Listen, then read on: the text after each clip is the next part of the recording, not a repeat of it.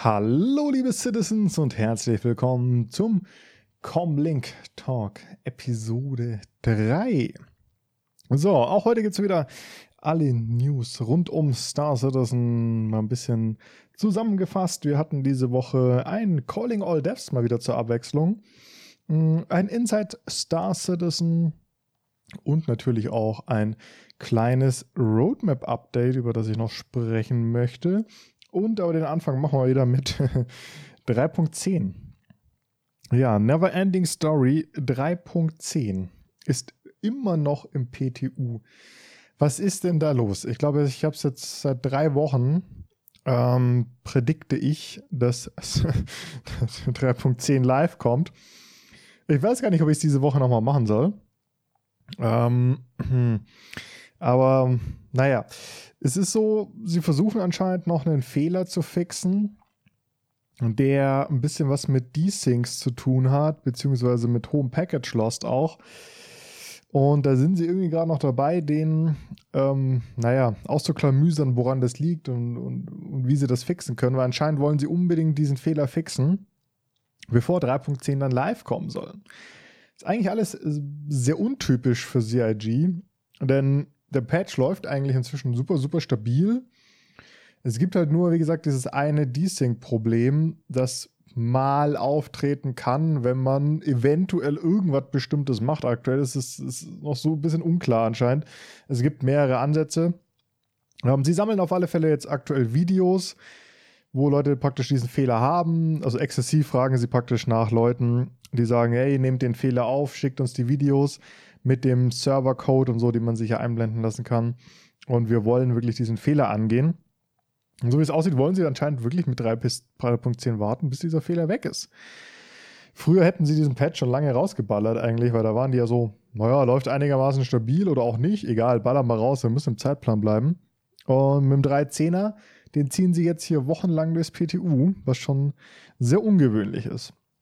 Aber an sich gibt es jetzt, wie gesagt, bis auf das, was ich gerade erzählt habe, nichts Neues zum 3.10 Patch.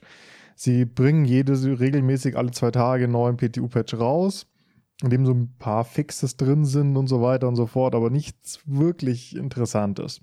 Ja, bis auf eben diesen einen Fehler. Deswegen sind wir gespannt. Ich predikte jetzt noch einmal, diese Woche geht 3.10 live. Nur damit ich nächste Woche wieder sagen kann, oh Leute, ich habe wieder nicht recht gehabt. Aber egal, ich muss mir ein bisschen treu bleiben. Na gut, schauen wir mal weiter zum Calling All Devs. Hatte ich ja in der letzten Folge schon ein bisschen drüber geredet, dass sie uns ja mehr darüber erzählen wollen, was mit dem Stanton-System ist, was sie da noch sich so ein bisschen vorstellen, was sie denn noch tun wollen, um das ganze System natürlich ein bisschen abzurunden. Und ich habe mir gedacht, eventuell, es könnte interessanter werden, wie es am Ende geworden ist. Das Calling All Dev war jetzt nicht so interessant. Also viele Sachen, die wir schon kennen und wissen, haben sie praktisch einfach noch mal ein bisschen aufgewärmt und zusammengefasst. Aber es ist jetzt nicht wirklich was Neues bei rumgekommen. Aber wir fliegen mal so ein bisschen durch die Folge durch. Klar, zum Vollendung vom Stanton-System fehlt natürlich noch der Planet Crusader mit der zugehörigen Landestation. Landestation, sag ich das? Stadt. Es ist eine fliegende Stadt, ne? Horizon auf alle Fälle. Crusader, wie wir wissen, ist ja ein Gasplanet. Das heißt, es ist ein Planet, auf dem wir nicht landen können und den wir auch so nicht betreten können. Deswegen eben auch Horizon als Landing Zone Stadt, fliegende Stadt über Crusader. Und praktisch keine richtige Stadt wie Area oder so. Deswegen komplett neuer Tag, komplett neues Ding. Sie sagen auch, der Gas-Cloud-Tag, den sie praktisch dafür benötigen, mit dem sind sie schon relativ weit. Und man hat auch ja schon ein bisschen was gesehen in den letzten Star Citizen Live und sowas, haben sie schon viel gezeigt. Auch im letzten Inside Star Citizen mit diesem Gas-Cloud-Tag. Aber sie sagen halt, die sind noch nicht so ganz zufrieden. Also es würde theoretisch schon funktionieren, dass sie Crusader und so damit irgendwie hinbasteln könnten. Aber es wäre annähernd noch nicht so, wie sie sich das wünschen. Und deswegen brauchen sie noch ein bisschen Zeit. Ja, sie wollten unbedingt dieses Jahr Crusader rausbringen, mit Horizon dazu. Schaffen sie aber definitiv nicht. Haben wir, wie gesagt, letzte Folge auch schon kurz bequatscht. Eher Anfang nächstes Jahr. Und sie wollen aber halt auch erstmal Tag V1 implementieren und sagen auch ganz klar, das muss noch stark verbessert werden, auch wenn Crusader kommt, das muss immer noch stark verbessert werden. Sie sind damit immer noch nicht so ganz zufrieden und deswegen wollen sie auch noch ein bisschen abwarten mit diesen ganzen Wolken-Tag und so. Ist ja dann nicht nur Crusader, sind ja dann auch im Verse die Wolken und sowas, kommt ja dann auch dazu. Zum Thema Horizon, das ist ja die Landing Zone, die ist wie gesagt eine fliegende Stadt. Und da sagen sie halt auch mal, also sie haben halt schon eine große Herausforderung, denn dadurch, dass das halt eine fliegende Stadt ist, können sie Sachen nicht verstecken. Ne? Also du kannst, weil alles, der Spieler kann praktisch alles sehen, weil du kannst die Stadt von unten sehen, von der Seite, von oben, alles. Sie hat keine Wände, sie hat nichts, was irgendwie versteckbar ist. Und das ist halt eben ein großes Problem, was sie auch sagen. Denn es muss halt alles schön sein, alles durchdesignt sein, weil man halt eben alles sehen kann. Ne? Wenn man da drunter durchfliegt oder so, siehst du halt den Schmutz, den der halt, man sieht es ja mal, wenn man mal durch Area 18 oder Lorville nach unten fliegt, also durch den Planeten durch den Bug, dann siehst du mal, wie der ganze Schmarrn von unten ausschaut. Ne? Da geben die sich natürlich nie wirklich Mühe, wenn du nah dran gehst und weit unten bist. Und das ist bei Horizon aber ein bisschen anders, weil es halt eben so eine ganz offene City ist.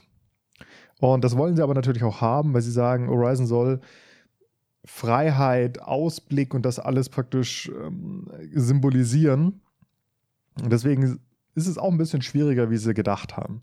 Also man kann praktisch festhalten, Crusader und Horizon ist eine super schwierige Angelegenheit für die, weil es erstens komplett neue Tags beinhaltet, diesen Gascloud-Tag, und eben aber halt auch eine Stadt, die sie bis jetzt noch gar nicht gemacht haben. Ja, also früher war ja so ein bisschen Area 18 ihr Problem. Da haben sie auch gesagt, oh mein Gott, was ist der ganze Planet, Städte, haben sie inzwischen auch gut hingekriegt und ich bin bei Horizon und Crusader auch der Meinung, dass sie das auf alle Fälle schaffen werden. Aber es ist ja wieder eine neue, nächste Herausforderung, die sich halt nochmal klar von den anderen Planeten oder natürlich klar von den anderen Städten auch absetzt. Dann wollen sie die ganze Sache natürlich noch ein bisschen erweitern im Stanton-System. Horizon zum Beispiel wird ja auch die Docks für die Schiffe dann bekommen, damit man da andocken kann. Auch was ganz Neues. Und dann geht es natürlich weiter mit den erweiterten Gameplays, die auch natürlich im Stanton-System noch Einzug erhalten sollen. Sie haben ein bisschen über Krankenhäuser geredet, dass sie das Medical Gameplay natürlich noch weiter ausbauen wollen. Krankenhäuser sind ja eigentlich schon da, also auf Lorville auf alle Fälle, das weiß ich jetzt, das sieht man ja schon. Ich weiß gar nicht, ob es auf Area, doch auf Area gibt es auch eins. Und bei New Babbage, da ist es mir jetzt noch nicht so aufgefallen, wenn ich gerade mal so kurz drüber nachdenke. Aber gibt es bestimmt auch.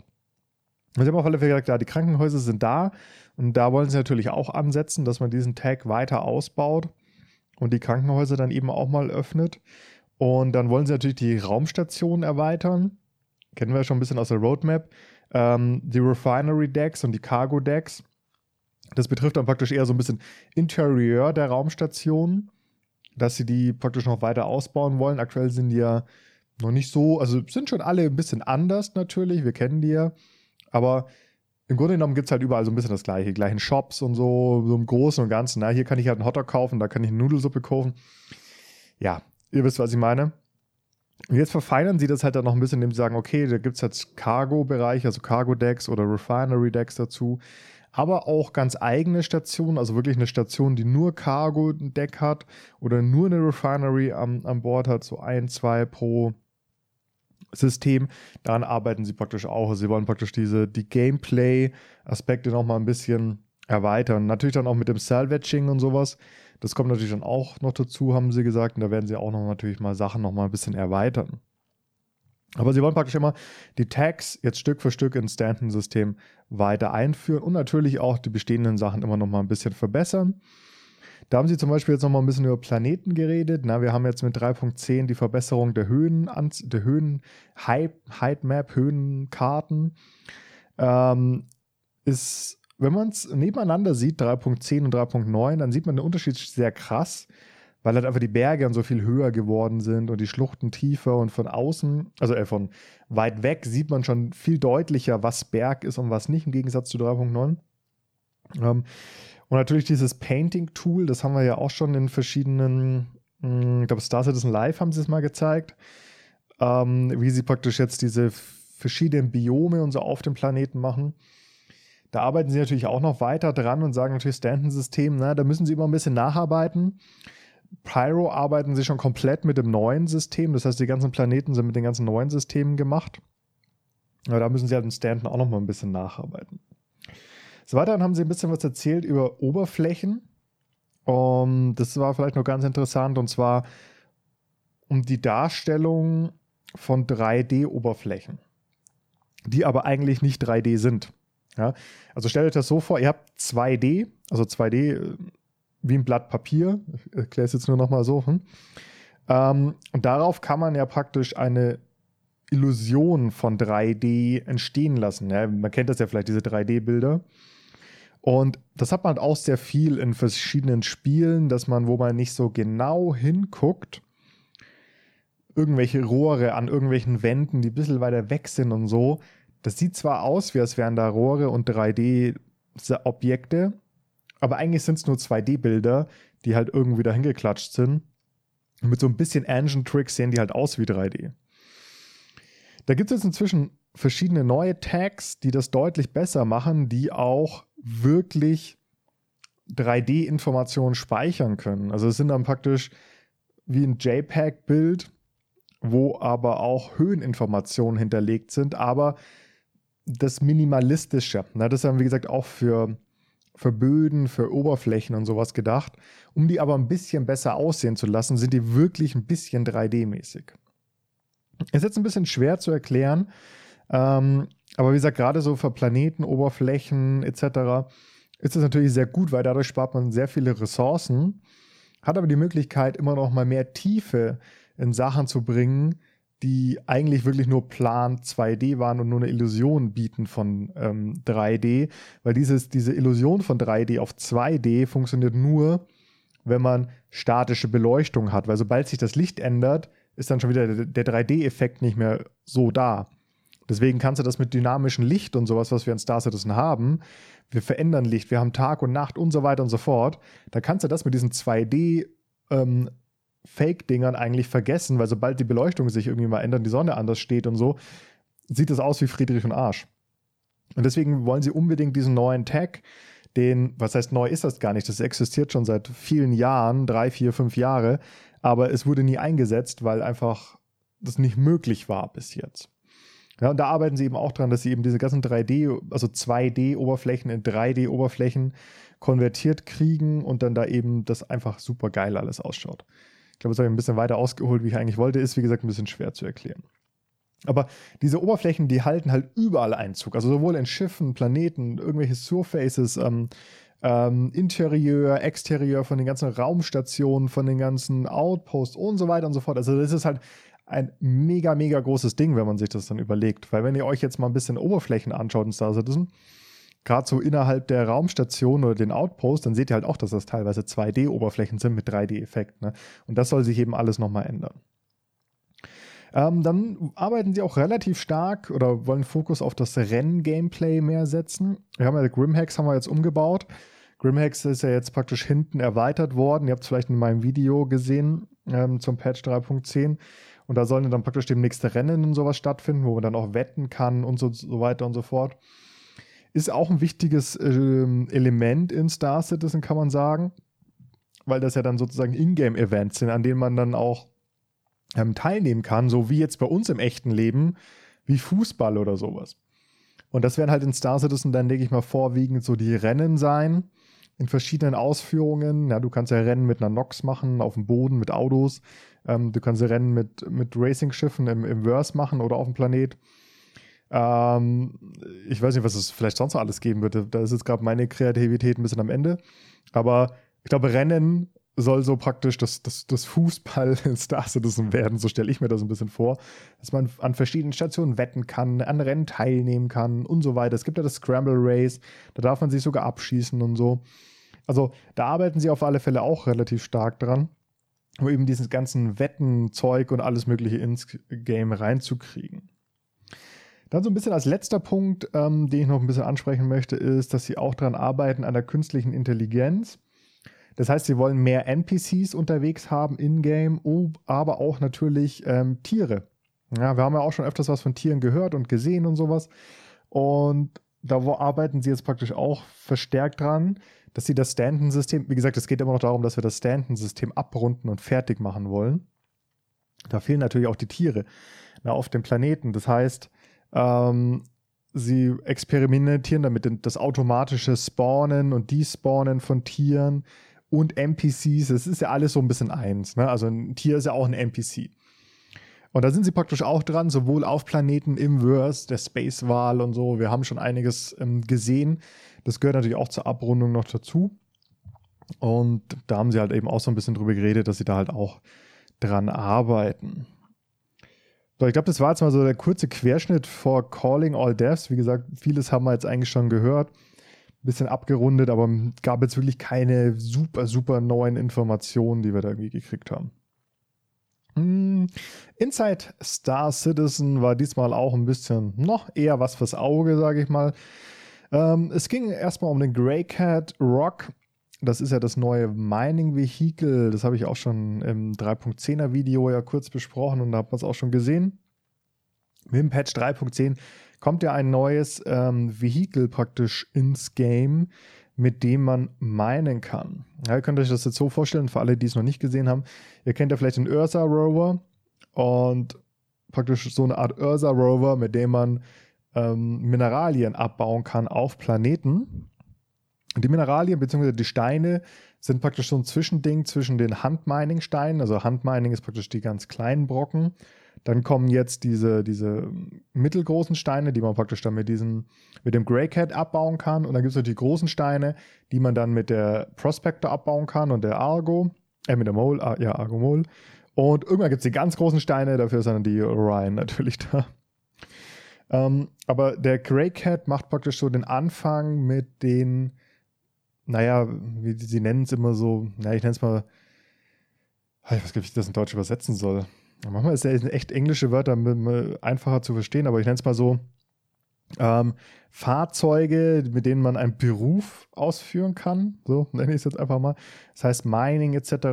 Ich weiß nicht, was sie sich da noch alles drunter vorstellen, aber sie wollen eben mehr so Professions, haben sie irgendwie das genannt, Fahrzeuge ins Game natürlich bringen, weil sie jetzt auch inzwischen verstanden haben, dass Leute nicht nur ballern wollen, sondern natürlich auch mal ein bisschen was anderes machen wollen. Ne? Ich kann mir natürlich vorstellen, dass es dann auch irgendwann vielleicht ein Auto gibt, um Scrap einzusammeln auf Planeten, wenn ein Wrack oder so auf dem Planeten liegt. Da kommst du natürlich mit einer Reclaimer nicht ran. Also wenn ein Raumschiff auf Planeten abgestürzt ist, musst du ja auch irgendwie recyceln. Dann kommt wahrscheinlich dann auch so ein Rover zum Einsatz. Oder dann, ich weiß nicht, ob es auch irgendwelche Tankwagen dann geben wird. Ich denke mal schon, Tankwagen natürlich. Wenn man mit Ursa Rover und Co. unterwegs ist, warum nicht auch ein Tankwagen? Also daran sagen sie halt auf alle Fälle, arbeiten sie auch an diesen verschiedenen Fahrzeugen, die halt wirklich für die einzelnen Berufe da sind. Und wie gesagt, der Anfang macht halt jetzt das Mining-Vehikelchen. Da haben sie natürlich auch gesagt, die wollen natürlich auch neue Höhlen jetzt dann bald implementieren, weil aktuell sind die ja sehr klein, da kommst du natürlich jetzt mit dem Rover nicht rein. Aber wenn der neue Planet Tag dann, also der nächste Planet Tag wieder fertig ist, dann wird es auch definitiv neue Höhlen geben, die viel größer sind, damit man natürlich auch mit diesem Fahrzeug da reinfahren kann. Dann hat er natürlich nochmal viel mehr Nutzen. Und dann kann man den praktisch sowohl auf Planeten als auch in Planeten benutzen. Das war schon so grob eigentlich zu dem Grey Cat. Wir warten jetzt einfach mal bis 3.10 live kommen, dann denke ich, gibt es einen Sale und so weiter und so fort. Und dann können wir uns den Ingame auch nochmal in Ruhe anschauen. Aber auf alle Fälle haben sie da halt nochmal drüber geredet, über die Problematiken auch, die sie so hatten, was sie sich bei dem Design gedacht haben und so. Darum ging es halt so ein bisschen. Da brauche ich jetzt hier nicht drüber reden, weil das einfach so eine Info ist, die nicht sonderlich wichtig ist. Dann ging es eigentlich weiter mit Explosionen von Schiffen. Ist halt auch wieder so ein bisschen so ein Thema, über das man sprechen kann, aber nicht muss. Sie haben mal so ein bisschen vorgestellt, wie Explosionen in-game aussehen von der Idris und von der Javelin, also von den großen Capital Ships und wie sie da so ein bisschen rangehen an diese ganze Sache, weil sie sagen halt, eine Explosion muss cool sein und was hermachen, weil es ist ja im Endeffekt am Ende die Belohnung dafür, dass du das Schiff down gekriegt hast. Und man einfach dann am Ende so, ja, ich hab's geschafft, geil, das Schiff explodiert, ich habe ihn tot gekriegt. Und deswegen muss das episch sein. Und was man da gesehen hat im Inside Star Citizen sah schon sehr, sehr episch aus. Und sie haben halt so ein bisschen erklärt, auf was man achten muss und wie sie das so ein bisschen planen. Im Hinblick auf zum Beispiel Performance, dass sie sagen, okay, wir haben viele kleine Explosionen, die nach und nacheinander ablaufen, weil eine große wäre dann zu viele Partikel auf dem Bildschirm und so. So darüber haben sie ein bisschen geredet. Und dann, was sie sich auch bei verschiedenen Teilen denken. Also was soll als erstes weg explodieren? Zum Beispiel Triebwerk XY ist ganz außen. Das geht als erstes weg. Und wo kommen denn die Flammen raus? Ist da ein Benzintank dran? Ne? Wie sollen die SFX-Sachen dann rauskommen? Sollen Metallsplitter rauskommen? In welche Richtung fliegen die? Das sind halt also Sachen, wo sie dann praktisch erklärt haben, wie sie da rangehen an die Sache. Und dass solche Explosionen super aufwendig sind, hat man da so ein bisschen mitgekriegt, weil es halt doch, also erstmal sehr viel, wie gesagt, sehr viel Gedanken darüber machen, was passiert bei dieser Explosion. Ja, wie gesagt, ist da Benzin oder Treibstoff mit im Spiel? Ist da viel Metall im Spiel? Was ist da sonst noch für Materialien im Spiel bei diesem Bauteil? Und so weiter und so fort. Das haben sie praktisch so ein bisschen erklärt, ein bisschen gezeigt, die Designer. Und ja, kann man sich gerne nochmal anschauen, weil es ist, wie gesagt, ein bisschen was fürs Auge und halt so ein bisschen Zeitinformation. Aber es ist jetzt nicht wirklich was Neues, nur dass sie halt sagen, Explosionen sind uns wichtig, wir wollen, dass die geil ausschauen und es freut uns, wenn ihr sie auch geil findet. So kann man das, glaube ich, nochmal ganz kurz zusammenfassen. Ja, das war es dann auch schon mit Inside Star Citizen. Auch nicht so viel neue Infos. Wir können mal weitergehen zum Roadmap-Update. Da gab es auch nicht so sonderlich viel. Die Q3.10 ist abgeschlossen. Denke ich, braucht man nicht mehr drüber reden. 3.11, es hat sich ein bisschen was getan. Die Space Station, Cargo Decks sind ein bisschen angewachsen um 9%.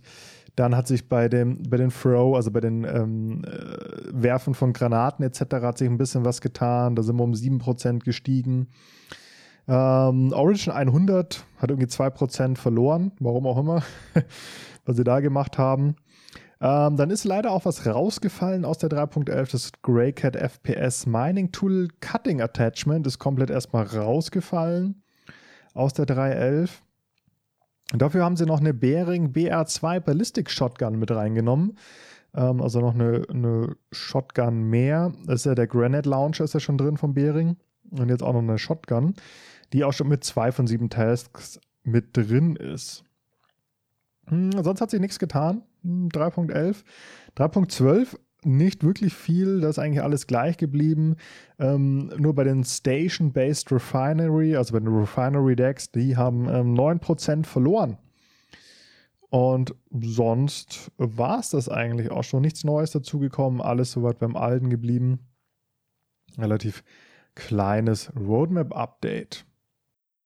Ansonsten gab es eigentlich auch nicht wirklich neue Informationen. Jump Point ist raus. Wenn ihr Subscriber seid, könnt ihr da mal reinschauen. Nächstes Subscriber-Flair werden wieder irgendwelche komischen Helme sein, die ich persönlich sehr unschön finde. Ich hoffe, sie kommen mal von diesem scheiß Helmzeug mal weg.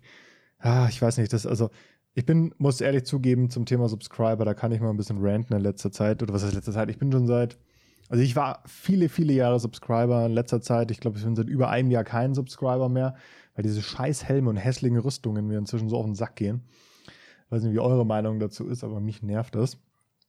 Dass man dann einen Helm kriegt oder so oder ein Bein. Im nächsten Monat gibt es wieder erst das linke Bein, dann das rechte Bein, so gefühlt.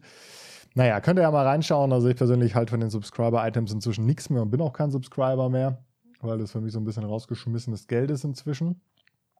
Aber wie gesagt, schaut euch die Helme mal an. Ich finde sie, wie gesagt, also noch hässlicher wie sonst. Was können wir noch? Ausblick nächste Woche. Ja, nächste Woche kommen die monatlichen Reports raus, sowohl Squad 142 als auch PU Monthly Report.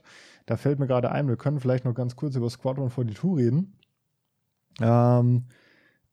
Da ist nämlich ein Post auch erschienen. Ist der diese Woche rausgekommen? Letzte Woche? Habe ich da letzte Woche schon drüber geredet? Holy shit. Das weiß ich jetzt schon gar nicht mehr. Auf alle Fälle ging es um dieses Squadron 42 Video. Ich weiß gar nicht, ob ich da im letzten Podcast schon drüber geredet habe. Wenn nicht, dann rede ich jetzt nochmal kurz drüber. Tut mir leid, da bin ich jetzt mit der Timeline gerade ein bisschen durcheinander. Es kommt mir gerade so in den Sinn, weil ich monatliche Reports Squadron 42 sage. Es ist ja das Squadron 42 Video, was ja kommen sollte, da nicht gekommen ist, verschoben worden ist. CIG schweigt darüber und hat nichts mehr gesagt seit Wochen, Monaten. Jetzt ist ein Post aufgetaucht, in dem sie gesagt haben, ja, okay, das Squadron 42 Video, sie wollten eigentlich ein einfaches Video machen, weil sie da nicht so viel Arbeit reinstecken wollten, aber Leute trotzdem updaten wollten. Das Video fanden sie dann aber doch nicht so gut, deswegen haben sie es nicht gebracht. Sie wollten das Video nochmal neu machen, haben dann aber irgendwie festgestellt, dass das super viel Arbeit ist, die sie eigentlich gar nicht investieren wollen. Und jetzt arbeiten sie an einer neuen Roadmap für Squadron 42. Die wurde uns ja eigentlich auch schon Anfang des Jahres versprochen, ist bis heute noch nicht da. Also kurzum, sie sagen halt, sie wollen kein schlechtes Video machen, weil es dann heißt, okay, ja, hier habt 300 Millionen Euro und dann macht ihr so eine Scheiße für so eine Firma, die so viel Geld hat, macht so einen Mist. Ja, wenn sie ein super aufwendiges Video machen, sagen die Leute, habt ihr nichts Besseres zu tun, entwickelt doch lieber das Spiel und macht nicht so super schöne, aufwendige Videos. Also, wie du sagst, du kannst es den Leuten so oder so nicht recht machen, das ist halt einfach so, gerade bei Star Citizen kannst du es niemand mehr recht machen. Aber auf alle Fälle haben sie sich jetzt, glaube ich, von der Videoidee erstmal verabschiedet und wollen einfach eine Roadmap machen, die jetzt in Planung ist, in der Pipeline ist. Die Kommunikation von CIG ist in der Hinsicht und auch in den letzten Sachen, in letzter Zeit super, super schlecht, meiner Meinung nach. Das ist auch, ich weiß nicht warum. Es wird immer schlechter, so von meinem Gefühl her. Sie reden immer weniger mit uns und geben uns immer weniger Informationen über Sachen. Und auch die Videoformate, kann ich vielleicht auch mal kurz, diese Inside Star Citizen und Star Citizen Live ist einfach die schlechtesten Videoformate und Update-Informationen, die wir jemals gehabt haben. Wie gesagt, meine persönliche Meinung jetzt an dieser Stelle natürlich nur. Das sollten sie unbedingt wieder ändern. Also ich fand früher diese Formate, ganz ehrlich, Calling All Devs, beste Format ever in Star Citizen. Die Devs kriegen Fragen, können die beantworten und wir kriegen gute Antworten von den Leuten, die sich auch mit diesem Thema beschäftigen und darüber Ahnung haben. Das will ich haben. Ich will Calling All Devs wieder jede Woche haben. Mit geilen Fragen, die wir den Entwicklern stellen können. Beste Format. Dann genauso Pillar Talk. Gehört eigentlich für mich des Öfteren her. Dieser Podcast mit den Leads, mit Chris Roberts und so. Mindestens bei jedem Patch, also nachdem ein neuer Patch gekommen ist, würde ich jetzt mal so vermuten, damit es einfach nochmal einen Ausblick auf die nächsten Patches, woran sie arbeiten, dieser Pillar Talk, einfach öfters bringen. Mega gut. Genauso, ich würde auch 10 for the Chairman wieder zurückbringen, dieses Videoformat. Ja, Chris Roberts beantwortet Fragen von der Community. Das ist ein super wichtiges, cooles Format gewesen, wo man viele Informationen rausziehen konnte. Und ja, Inside Star Citizen ist halt immer so, du hast halt siehst du was Cooles, dann gibt es so ein bisschen Ship-Updates. Da war früher die Show, die Jared damals gemacht hat, wo sie diese Schiffsreports gemacht haben, auch viel cooler. Es ist alles so ein komisches zusammengestückelter Schmarrn, wo du kaum Informationen rauskriegst. Wir haben sie jetzt heute wieder gesehen. Gut, jetzt war Calling All Devs mit dabei, aber war auch nicht viel Informationen mit drin. Aber letzte Woche Inside Star Citizen war Müll, genauso wie Star Citizen Live war genauso Müll. Du hast keine Informationen rausgezogen. Na gut, jetzt gibt es die monatlichen Reports nächste Woche wieder. Gucken, was wir da an Informationen rausziehen, aber es ist meiner Meinung nach aktuell sehr dürftig, was CIG abliefert und ich würde mich wirklich, wirklich freuen, wenn sie mal ihre alten Videoformate wieder bringen und nicht immer alle 3 Monate ein neues Videoformat und das alles wieder über den Haufen schmeißen, ist irgendwie scheiße.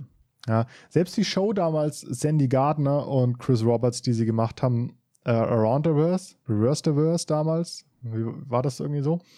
Selbst das war noch besser wie das jetzt, was wir heute haben. Ne? Aber wie gesagt, ich würde mir jede Woche wieder Calling All Devs wünschen. Ja, 10 for the Chairman. Nicht jede Woche natürlich, aber einmal im Monat vielleicht. 10 for the Chairman. Ne? Einmal im Quartal Pillar Talk. Sowas in die Richtung mindestens. Das wäre mal, was ich mir auf alle Fälle wieder zurückwünschen würde. Könnt ihr mir gerne mal in die Kommentare auf YouTube unten reinschreiben. Was haltet ihr aktuell von der Informationsdichte von CIG? Würdet ihr euch auch diese alten Videos wieder zurückwünschen, die alten Videoformate, die ich gerade erwähnt habe? Vielleicht kennt ihr sie ja noch von früher, der ein oder andere. Würde mir eure Meinung echt mal interessieren. Ich würde mich darüber echt freuen. Schreibt es mir unten in die Kommentare. Und ich glaube, das war es jetzt wirklich. Jetzt ist schon wieder eine halbe Stunde lang geworden. Ich glaube also, das mit dem 15-Minuten-Podcast, ich glaube, das können wir vergessen. Das werde ich, glaube ich, nie erreichen. Ja. Das ist wie bei den Videos, immer viel zu lang. Aber gut, ich glaube, wir sind durch die Woche. Sonst gab es nichts wirklich Interessantes. Ich gucke gerade hier nochmal nebenbei, aber nee. Wir gucken mal nächste Woche, was die monatlichen Reports mit sich bringen. Und ich hoffe, ihr seid natürlich auch wieder mit dabei. Und wir hören uns wieder. Bis dahin, Wiederschauen und reingehauen.